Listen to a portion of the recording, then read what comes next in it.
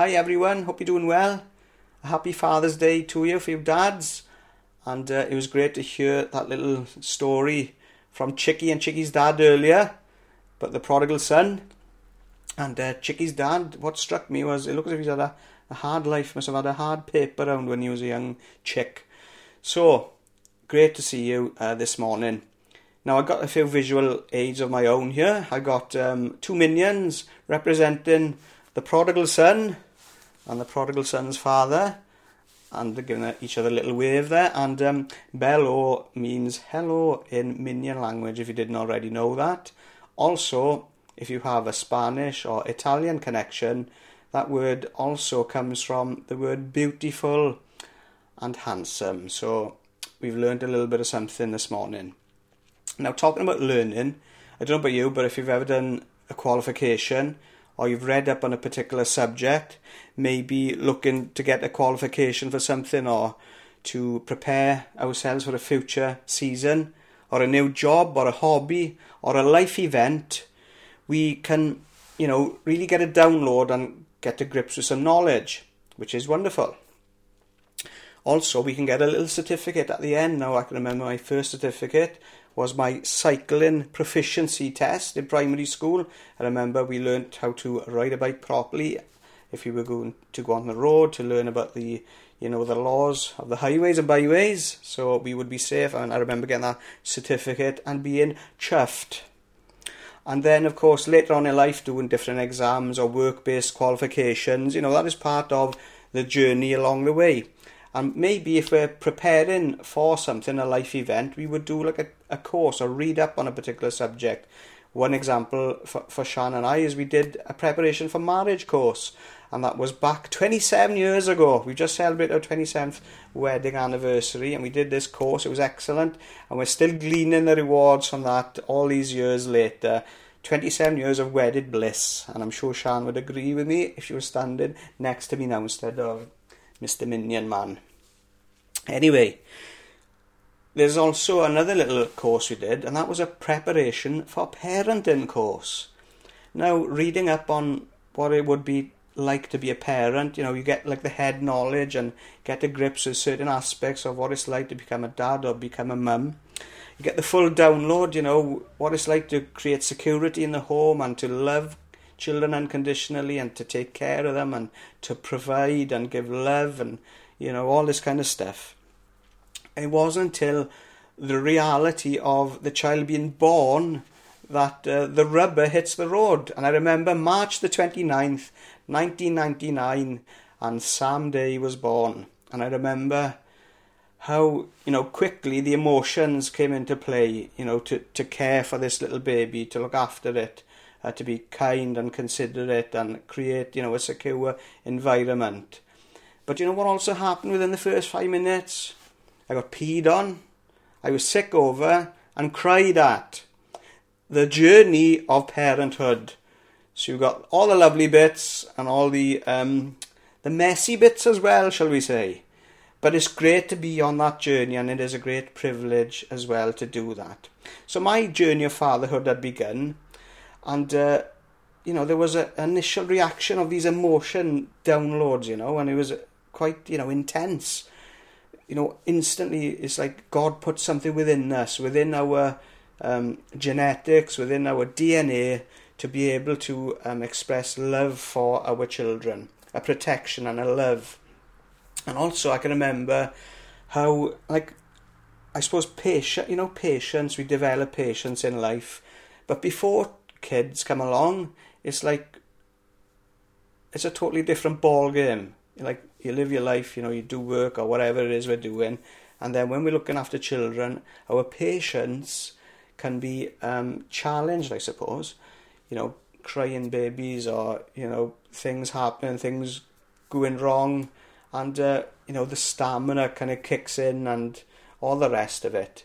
And it is a wonderful snapshot to consider that God has given us, the physical, mental and spiritual ability to care for our children. And there are emotional demands on fathers and mothers and carers and all this kind of stuff. But what is really interesting is that I really believe that we can find and understand God's love like a father, one of a perfect father. And even like in the ups and downs of life and in the good times and the times of chaos, there is a heavenly Father who we can know for ourselves and trust with all our heart. And we read like in the New Testament that Jesus came to earth and showed humankind who God is. The Holy Trinity, Father God, the Son Jesus and the Holy Spirit. And then Jesus, through his like healings and teachings and demonstrations of the kingdom of God, provided the reality of the love and grace of God for anyone, and that we can have faith in him. So understanding the Father's heart is a big subject for us. Looking back at our own experiences of our own fatherhood, and who was a father to us as well. We will all have different stories and a different background, and I can really look and consider what it says in the Bible about the Father's love, Father God's love, and he is a perfect Father with a perfect love. And just to demonstrate, the Father's love, Jesus told this amazing story about the prodigal son. And what would be good now is I'm going to read it for us this morning, and we can have a little think and consider of it just to get a grips and understanding of the Father's love. Okay, so it's from Luke 15:11-24.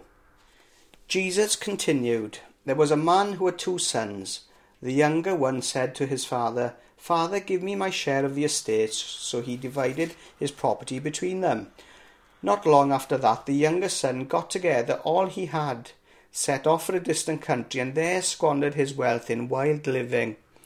After he had spent everything, there was a severe famine in that whole country, and he began to be in need. So he went and hired himself out to a citizen of that country, who sent him to his fields to feed pigs. He longed to fill his stomach with the pods that the pigs were eating, but no one gave him anything. When he came to his senses, he said, 'How many of my father's hired servants have food to spare, and here I am starving to death? I will set out and go back to my father and say to him, Father, I have sinned against heaven and against you. I am no longer worthy to be called your son. Make me like one of your hired servants.' So he got up and went to his father. But while he was still a long way off, his father saw him and was filled with compassion for him. He ran to his son and threw his arms around him and kissed him. The son said to him, Father, I have sinned against heaven and against you. I am no longer worthy to be called your son. But the father said to his servants, Quick, bring the best robe and put it on him. Put a ring on his finger and sandals on his feet. Bring the fattened calf and kill it. Let's have a feast and celebrate. For this son of mine was dead and is alive again. He was lost and is found." So considering this story of the prodigal son, we look at the young son and his attitude and the actions, and what is represented here. There's like a wanting to escape from the family home and the community, to go and rebel, I suppose, and just live a life, and we read that he spent what he had, and he give it up for satisfying his partying and while living, the Bible puts it. And we see that his life spirals into hunger, desperation and isolation. And then we hear that he considers going back to his dad and the family so that he can have some security and food. But when he goes back and is on his way, the father runs to greet his son. And he delivers something so important. He delivers grace, love and forgiveness. And he rushes out to greet him. In fact, he's been looking out for him, hoping that his son would return. And what's interesting about this story is, to the listener and the Jewish kind of community, they would have recognised and been shocked by this love and forgiveness that the father had, because they were used to a cultural kind of ceremony called the Kezazah. And this ceremony, or Kezazah, represented cutting off. And what this was if a Jewish boy had gone out and lost his inheritance, or his belongings and his wealth to a Gentile world, he would not be allowed to return to that community or have anything to do with that community. And what they would do, they would take like a pot, a clay pot, and they would smash it before him to represent and symbolize that there's been, a destruction and a breaking of his relationship with the community, and he would be like sent away and not welcomed or upon returning. So for the father to run out and to greet his son and to express his approval and his love and his forgiveness before anyone else could bring any condemnation of this Kezazah shows the father's deep care and desire for a repaired relationship, a welcoming back. So there's a really strong teaching here that the love of God is available for us. And for those of us who are finding or needing rescue or needing loving, it is the desire of God who watches and waits for us to return to him. And God rushes to bring love, peace and forgiveness into our lives. Just like the dad with the prodigal son story, he wanted to rush out to approve of his son and bring forgiveness before the community had a chance to judge him and cast that condemnation of Kezazah. And not only do we see the forgiveness of God for this story, but also the generosity of God as well. This wasn't a basic response by the father. It wasn't just a kind response, but a generous response, a no-holds-bar response. We read this just to remind ourselves. The father said, "Quick, bring the best robe and put it on him. Put a ring on his finger and sandals on his feet." And the robe represented the father communicating something important, that the son was being restored to the family, that the father's approval was upon him. It was an immediate demonstration of approval, of love, of mercy, of kindness, of protection, that you, son, belong, you are loved, and I give you all I have in the power in my name, not deserved, but generously given. So the prodigal son's father has been generous and kind to his son. The ring symbolises affection. We used to in our culture, when we get married, we exchange rings, wedding rings, and we make these vows before God. And this signifies something important. But in Old Testament times, there was additional kind of meaning to this. Now, Pharaoh removed his signet ring and put it on Joseph's hand when we read that account in Genesis 41, installing Joseph into office over Egypt. And in the book of Esther in the Old Testament, we see that the king took off his ring, the royal signet by which the decrees of government were made and signed, and gave it to Mordecai. So the ring showed Pharaoh's affection for Joseph and the king's affection for Mordecai, transferring to them power and authority necessary for the promotions that they had both just received, one as a governor and one as a prime minister. So to put a ring on the son's finger was showing he is restored to the family, restored with authority. And it's such a generous thing that we see happen here. And then the third little thing is the sandals, that to have no shoes or sandals was a sign of like shame or mourning or poverty. And in ancient biblical times, servants went barefoot. Therefore, the father was saying that he's not to be treated as a servant, but as a son, with all the entitlements. And when Paul wrote to the Galatians in the New Testament, we read this, to encourage them in their faith in Christ, we read here from Galatians 4:7. So you are no longer a slave, but God's child. And since you are his child, God has made you an heir. This is a great truth.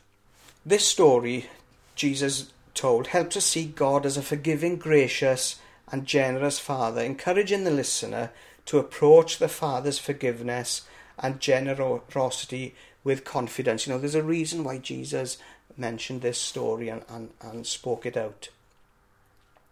And just as a couple of encouragements, I suppose, and the first kind of experience we've had in Father's Day lockdown, just want to have a look at two little things just to encourage us as I come to close. In 2008, I had a 4-month season out of working. I'd injured my leg playing football. I'd broken my tibia and fibula bones in my right leg, and I was bedbound for a little while and then up on the crutches and all the rest of it. So anyway, I had enforced time at home. I wasn't expecting it, but it happened. And during my recovery, it was a fantastic opportunity to spend time with my kids. I think Naomi was 4 and Isaac was 6 and Sam was 8. Naomi became my nurse and Isaac became my doctor, and that was fantastic. But to spend that time at home was really significant. It was a great time and opportunity to get to know my kids even more, because, you know, you get into a routine in life and you go to work and, you know, all the rest of it, and you come home and you have certain things going on. But this was a brilliant opportunity for me to spend time with the children. So I was a little bit fragile, obviously, having a dodgy leg, and then I had to fend them off with my left leg if they were like about to jump on the bed. So it was really funny though. So I had my own personal nurse and doctor looking after me at home. But for Naomi, she was due to go to school in the September full time. So I had 4 months, you know, from April, May, June and July before going back to work. And Naomi, you know, she was going into full-time school in September. So I'm really grateful that even in that, you know, painful time in terms of the injury, it was a fantastic time for us to really, you know, bond as a father and daughter, and with me and Isaac and Sam as well. And here I got to learn so much about my kids, like how Naomi loved to be read to. And we'd love to watch, you know, movies and films together and relax and chat and play games. And Isaac just loves making things. He used to love making things, and, you know, that has followed him on. Now he's coming up to 19 and he's just qualified as a carpenter. And Sam, you know, into his football and playing sports and being, like, you know, sociable and stuff. Getting to know our children is so important. And let's take this lockdown life as an opportunity to get up to know our kids even more. And it's so important to do that. And, you know, we can establish bonds and, you know, things in common that will last us a lifetime. You know, will travel with us throughout our parenting with our children and in relationships, you know, in general as well. And finally, in closing, just another thing to consider is we might feel sometimes, you know, not qualified to be a parent, or we're nowhere near winning Parent of the Year. But let's be encouraged today that we can approach our parenting with the attitude that we'll give it our best shot. And with God's help, we can bring something of God's love and heart and kindness and generosity into the lives of our kids. Like the prodigal son's dad, we recognise his unconditional love, his forgiving attitude, that he was approachable. And if us dads, and anybody who has a relational connection with children, if we can take on this generous love and forgiveness that God shows us, then that'll pay dividends in the life of our children as well. So there's a few thoughts for us today just to consider on Father's Day. To know God's love, his compassion and his forgiveness. The story of the prodigal son and his dad, Jesus showing and representing the Father's love through that story. So let me pray in closing today. Let's take a moment, let's close our eyes. Yes, Lord, we thank you today that we can appreciate your Father's love for our lives, that you are a perfect Father. And as we go about our day-to-day, and the different friendships and relationships and responsibilities that we have in life, I pray that you would help us right now to know that unconditional love in us for our own experience, but to be those that are givers of forgiveness and love and kindness. Help us to be generous with our love, with our words and with our actions. May your peace fill us today on this Father's Day in 2020, and in the circumstances that we live in right now, which are unusual, but we take them in this time, Lord, in your grace and in your peace. So we thank you for your goodness now, in Jesus' name. Amen. Amen.